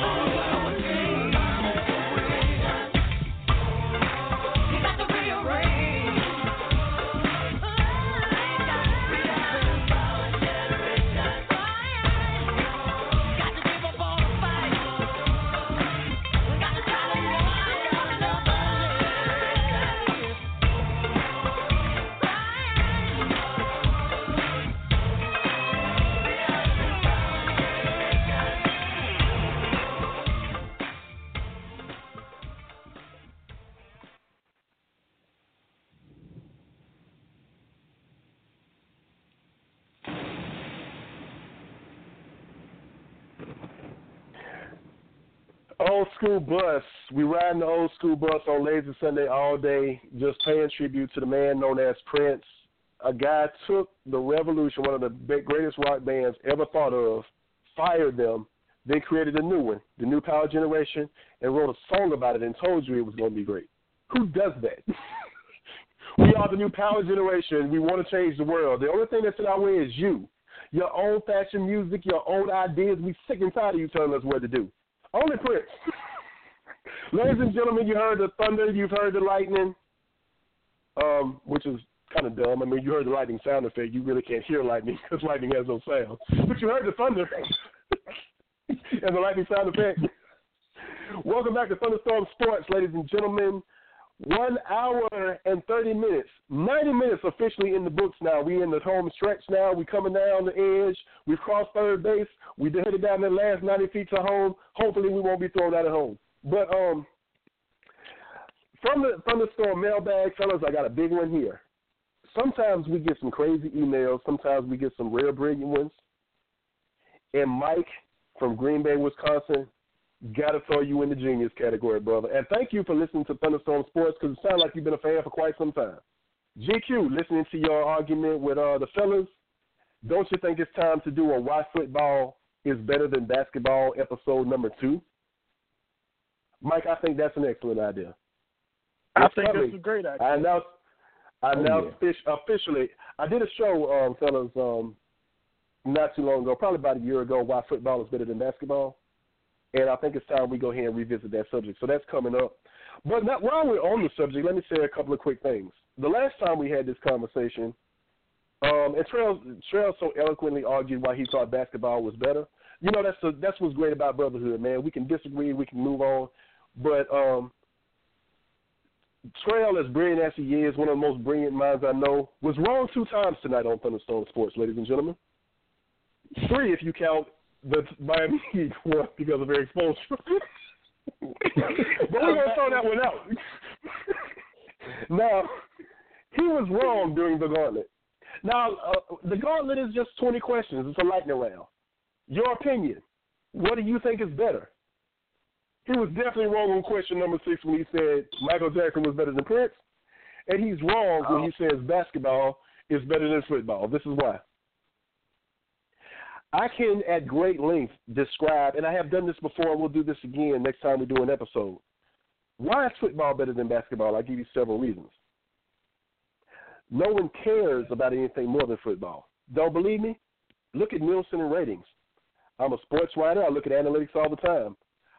I'm also a Christian hip-hop artist. I look at analytics all the time. I want to know who's buying. As the host of this radio show, I see where my listeners are. I look at their age groups. I look at when they tune in. How many of them tune out? What time they're tuning in?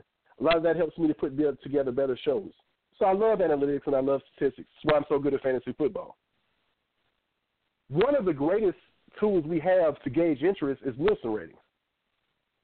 Do you realize that more people would tune in to watch the NFL draft, more people would tune in to watch a preseason football game that doesn't count than will tune in to watch the World Series or the NBA Finals? That is not me making that up. That is a fact. The Pittsburgh Steelers play a preseason game, close to 5 million viewers. It's hard to get 5 million viewers at a TV set to watch the finals. And if there's teams playing that we don't care about, it gets worse. Did you see the numbers when the Lakers played the Indiana Pacers? And the Lakers were even in it. Another reason. Sports benefits when there are great rivalries. Michigan hates Ohio State. The Yankees hate the Red Sox. It fuels the rivalry. It fuels the sport. Notre Dame can't stand Southern Cal. In the NFL, rivalries are prevalent all over the places, and some of your teams have 3 or 4 rivalries. The Steelers can't stand the Browns. They can't stand the Ravens. They can't stand the Bengals. The Eagles can't stand the Redskins. They can't stand the Giants. They can't stand the Cowboys. Everybody hates the Cowboys. The Cowboys have about 9 rivals. The Steelers can't stand them. The 49ers can't stand them. The Redskins can't stand them. Atlanta, even if you get into regional battles, Atlanta versus New Orleans, people care. You know why? Because even though you never paid attention to Atlanta, New Orleans, It mattered when those two teams played together. Live in the state of South Carolina and bring up South Carolina and Clemson. You might live in New York. You may not know anything about that, but ask somebody from South Carolina how important South Carolina versus Clemson is. Rivalries fuel sports. The NBA doesn't have one. Actually, they do. They have one, the Lakers and the Celtics. Who's Milwaukee's rival? Who do the Orlando Magic gear up to beat every single year? You don't know. You know why? Because you don't care. Who's Miami Heat's rival? Who do the Pistons hate? Now, back in the 90s, the Pistons hated the Bulls, but that faded out. I'll get to that in a second. Rivalries fuel sports. And you know why football is so great? Because the Kansas City Chiefs have to beat the Oakland Raiders. Because the Cleveland Browns could go 2-14, but if they beat the Steelers twice, it was worth every minute of the season. Michigan and Ohio State had something called a 10-year war where two coaches who were friends didn't even talk to each other. There's a passion that comes along with football that does not exist in basketball. The only rivalry in professional basketball is the Lakers and the Celtics. And for most of their history, they've never been good at the same time. Kind of killed the rivalry. Take out the era of Magic Johnson and Larry Bird. What else do you have? Maybe like one playoff series about 5 or 10 years ago. Another reason football is better than basketball, money. Now, I know that sounds a lot because a lot of people sit here and they talk about, well, there's a business, and I hate when sports becomes a business, but money is important to sports. And we just showed you the revenue machine that is the NFL. 32 teams are all valued over $1 billion. And the 32nd ranked team is worth over $1 billion. How many billion-dollar franchises do you have in the NBA? Don't worry, I'll wait. Football is better because people care. Football is better because we spend our money on things we care about. NFL jerseys outsell basketball jerseys. Let's go to the Super Bowl. You know why the Super Bowl is so important? The Super Bowl is there's an argument that's brewing, and it's been brewing for a while. Holidays in this country all come around the same time every year. And holidays in this country are centralized around certain things. Thanksgiving is a holiday. Christmas is a holiday. Christmas is always on December 25th. The Super Bowl is always the first Sunday in February. And they're arguing in this country, everything that is a part of its culture constitutes a holiday. There's one time a year when people get together and they celebrate with food. It's called Thanksgiving. The biggest gathering of family and friends and social events after Thanksgiving is not even Christmas. It's Super Bowl Sunday. More people buy food, TVs, and everything on Super Bowl Sunday. When was the last time you had to go get a TV or invite somebody over because the finals were on? You've never done it. The NFL has teams we care about. You know why the NFL continues to kick basketball's booty every single year? Because you're not even a fan of a team. I like the Sixers. And you know what? If the Sixers are winning, great. If the Sixers are not winning, well, let's see what the Eagles are doing.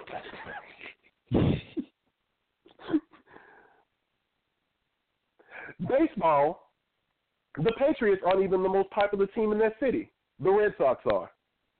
The Celtics are a distant second. The Red Sox are always on the front page of the paper. NFL will always be better than basketball because for as long as you and I live, the Redskins will hate the Dallas Cowboys. And they've hated the Dallas Cowboys before you and I were alive. And 100 years after we dead, if God hasn't come back yet, the Redskins will still hate the Cowboys, and it will still matter when those two teams play, regardless of what the record is. Football is the only sport that you can watch two teams you don't care anything about play on Sunday Night Football. When was the last time you geared up to watch the Milwaukee Bucks and the Orlando Magic? When was the last time they made that the game of the week? One of the NFL's biggest money-making teams is from Green Bay, Wisconsin. You can't do that in the NBA. The Jets and the Giants can be terrible at the same time, and the NFL will still make $350 billion in a year. You can't do that in the NBA. Ladies and gentlemen, the defense rests. I've proven it once again. Football is better than basketball. Trail, I await your response.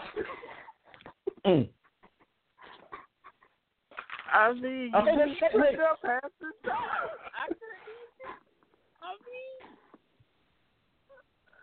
Listen, at the end of the day, my opinion is that basketball is better than football. I love both sports, don't get me wrong, but I really enjoy the back and forth that you get in in basketball. I don't think you get that in football because, like you said, one game you're done. So I guess for me, like I tell you, I like. You're talking about the back and forth. You're talking about the back and forth in the playoffs, right? Yeah, like that. Gotcha. Like the playoff system for me is better. Now, the only thing that I would say is that I would love to see them lower the games because I feel like then you would get a better product because when you lower the games, that means the players don't have to play as much.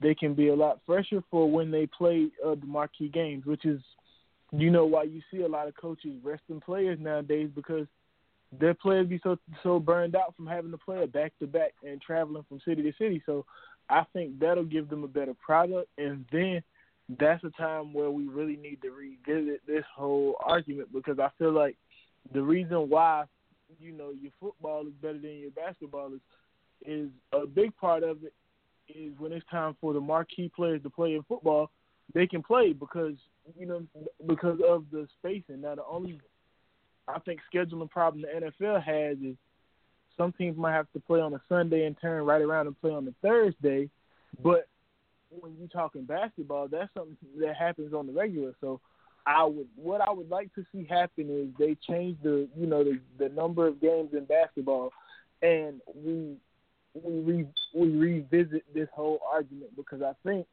that one of the main reasons why people would choose football over basketball is because when it comes down to seeing your marquee players, you pretty much can bet on it that you're gonna see them on a week-to-week basis if they don't go out there and extremely hurt themselves. But I think with basketball, that's a risk because on any given night, you can hurt yourself. So I really feel like after we, get the scheduling under control, then this is an argument that I would love to go back and forth with you about because, I just feel like there is some great qualities that you miss. This is, and I definitely respect your opinion. That's some good stuff from you there. This is one thing that I failed to mention. I got to point out here real quick. Football was always about the shield. It was always about the team. It was about the name on the front of the jersey, not on the name on the back of the jersey. Yeah, Tony Dorsett went to the Dallas Cowboys, but he played for the Dallas Cowboys. Roger Staubach played for the Dallas Cowboys. The two leagues went two different directions on one thing. The football said it was all about the shield. Basketball made it all about the individual, and they made certain players stars, and they still do that to this day. They hyped Magic Johnson versus Larry Bird. They hyped LeBron James versus Steph Curry and the Warriors. They hyped Shaquille O'Neal versus Kobe Bryant, and they play on the same team. The problem that basketball had was they wanted to make players stars. The problem with players is they do get hurt, and they do go away, and they do retire. So when Magic leaves the Lakers, I don't have to be a Lakers fan anymore. You created free agent fans in the National Basketball Association. So I like Cleveland when LeBron's there. Then when he leaves, probably not going to be a Cleveland fan anymore. I like Miami now. No, I forgot. No, I still like Cleveland. No, Randall Cunningham. Randall Cunningham is one of my favorite players in the history of the NFL because he showed black people can play the quarterback position, and had they given him an offensive line and they gave him some talent around him, that Philadelphia Eagles team probably would have been the first one to win a Super Bowl. And then certain things happened, like a fall came down on Chicago and all this other stuff, but I'm losing my point here. The thing about the Eagles was, when it was time for Reggie White to go to Green Bay, dang, how did we let Reggie White go? But I still ride with my Eagles, though. When Randall Cunningham left. I had to watch him win in Minnesota and go 15-1. I thought about what could have been. And I'm cheering for Minnesota because Randall's there, but I love Randall because Randall was an Eagle. When Randall left, I'm still an Eagles fan. I hated he went. I didn't think Rodney Peete was better, but I'm still an Eagles fan. I like John Gruden because he was our offense coordinator. I didn't want us to get Michael Vick. I said when we got Michael Vick, we'll never win a playoff game as long as Vick's the quarterback. That's another show for another time.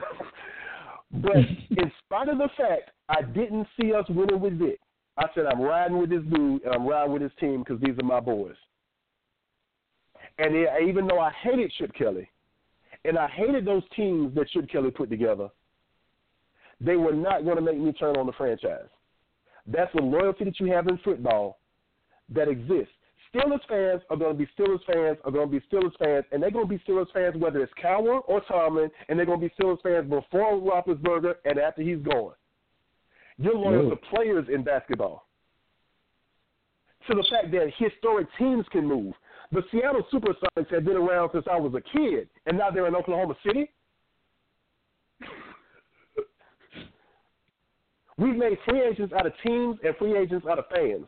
There needs to be a fan contract. You have to sign a contract to say, why am I a fan of this team? It's because we won championships. I'm loyal to this team as long as we're winning championships. When that ends and we're no longer in the finals, I'm not going to cheer for Golden State anymore. You know why? Because you're not really a Golden State fan. You like the fact that they're winning, and you like Steph Curry. And when Steph leaves, the Golden State fans will leave too. Look how long it took us to find Chicago Bulls fans after Jordan left. That is the problem the NBA has. And the only other thing I would disagree with was I would sit here and say that the only problem the NFL has is it's so good on TV, we can't get people to go to the games anymore. I don't want to pay for parking and sit out in the cold when I can just watch it in crystal clear 1080p high definition or in 4K TV. I just got to get my girl to cook something at the house. So that's true. Mike in Wisconsin said it. We're going to do it. Why football is better than basketball part 2. That may not be the next episode because we're coming up on 13 minutes left, fellas, and I got to get y'all's opinion on something. I'm going to start with you, Trail. The 5 best quarterbacks in the NFL as ranked by Mike Mayock. He ranks, let me see what he's got here. I think he's got Sam Darnold still at number 1. He got Sam at 1. Josh at 2. He got Josh Allen at 3. I think he got Baker's number 4. At 4. And then he got Lamar Jackson and Mason Rudolph tied for 5. If I ain't mistaken. Okay. Cool stuff. Now, fellas, when I'm looking at the draft order here, yeah, I can do it. Oh, that's off the top of the I think depending on the day he inverts, like on Wednesday he'll have like Allen ahead of Rosen, and then on Thursday he'll put Rosen back on top. But for the most part, Rosen and Allen are number 2 and 3. So the Cleveland Browns sit at number 1, and I wrote an article about this a couple of weeks ago. There's a theory growing and a very serious rumor growing that the Cleveland Browns are not going to take Sam Darnold. They're not going to take Josh Rosen. They want Josh Allen of Wyoming. I don't know why they're so high on Josh Allen of Wyoming. Probably something we can revisit in another show. But if the Cleveland Browns take Josh Allen at number 1, the New York Giants sit there with the number 2 pick. Can they pass up on Sam Darnold? What do you think, Trail? Yes, they can. And only because of what I see sitting there. Matter of fact, when you got a player like Saquon Barkley sitting there at 2, I'm not passing that up. That's a once-in-a-lifetime type of player. And if you look at it, when we look at the running backs that's been taken over the past 3 years or 2, with Zeke, what he did when he turned the whole Dallas franchise around, and Leonard Fournette when he turned the whole Jacksonville franchise around.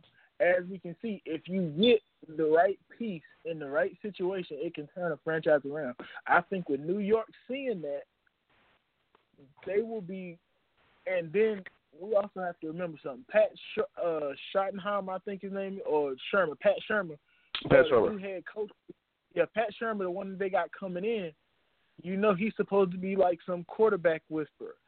The one thing we understand about quarterback whisperers is they feel like they can do something with any quarterback. You know what I'm saying? Like they feel like just because it didn't work with this coach, that don't mean it won't work with me. So I feel like with him having that mindset and them being able to do what they do, I think they'll pass on a quarterback and they'll take Saquon number 2. That's my opinion. What you think, DC? They go on. If the Cleveland Browns take Josh Allen at number 1, well, let me ask you this too. Number 1, should they take Josh Allen at number 1? And number 2, what do the Giants do if they do take him? Whew. Okay. First, let me answer the one about Cleveland. Do I feel like they need to pick up Allen in the first round? No. Because everybody always knows it's even in fantasy football. You never go for a quarterback first. You never do. You do defense, running back, or whatever, but you do not do quarterback first. But as me knowing the Browns, they probably will. So it's a no. But everybody takes the quarterback first, though, right? I'm sorry, can you repeat that? But everybody takes the quarterback first, though, right? We normally have quarterbacks as the top pick, and they're saying Sam Darnold might go number 1. Listen, I disagree with you there, DC. I think you got to take a quarterback. It's just the one you want to pick. If you're asking me, I say no, they don't take Allen, but they sure should look at Darnold. Because when you look at it, this franchise, they ain't had a good quarterback in never. So ever. When you've never had a great quarterback, when you like, there was Otto Graham back in the 60s. Otto Graham. Denny Testaverde was okay.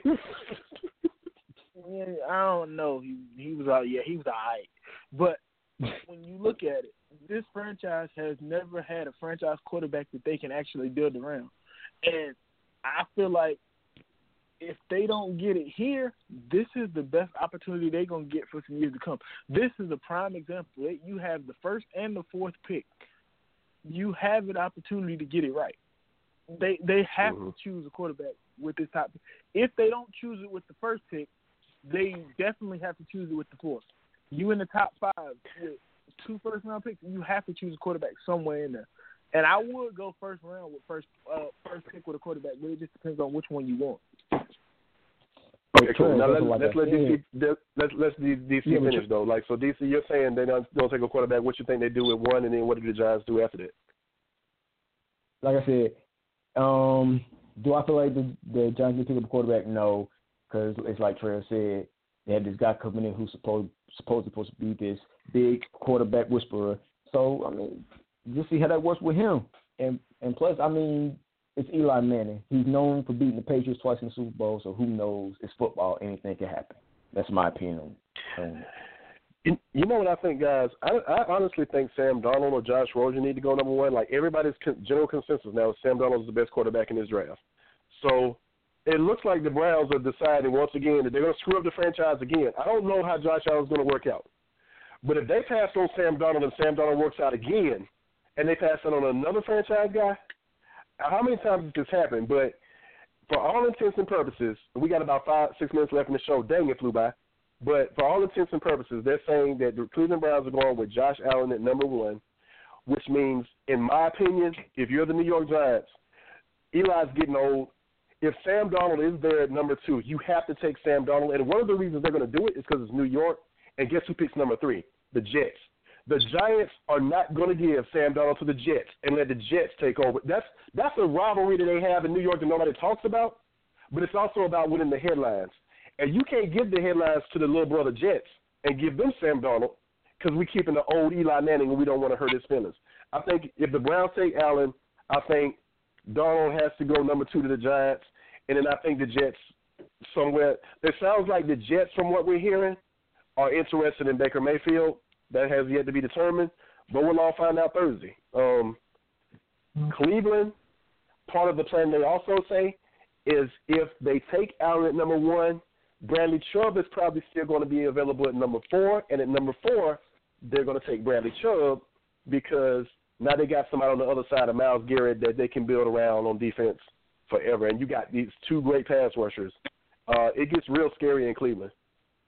I agree with y'all. I think Saquon Barkley is an amazing talent, but I don't see taking him at number 1 or number 2 just for the fact that we've learned so many times in football that you have to have a franchise quarterback to win, which is why the Patriots keep getting back every single year.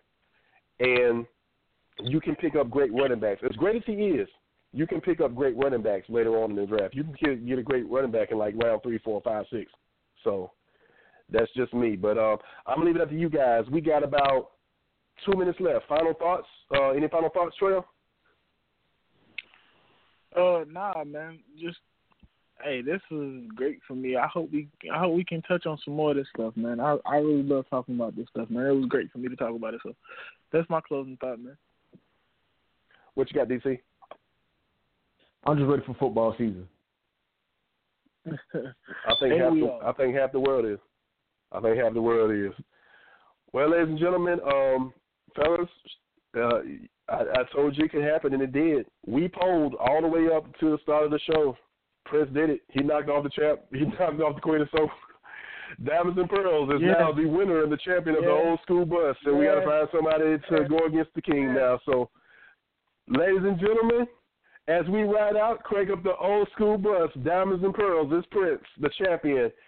Next time on the Thunderstorm on Friday with Doc Honeycutt, we'll have a challenger.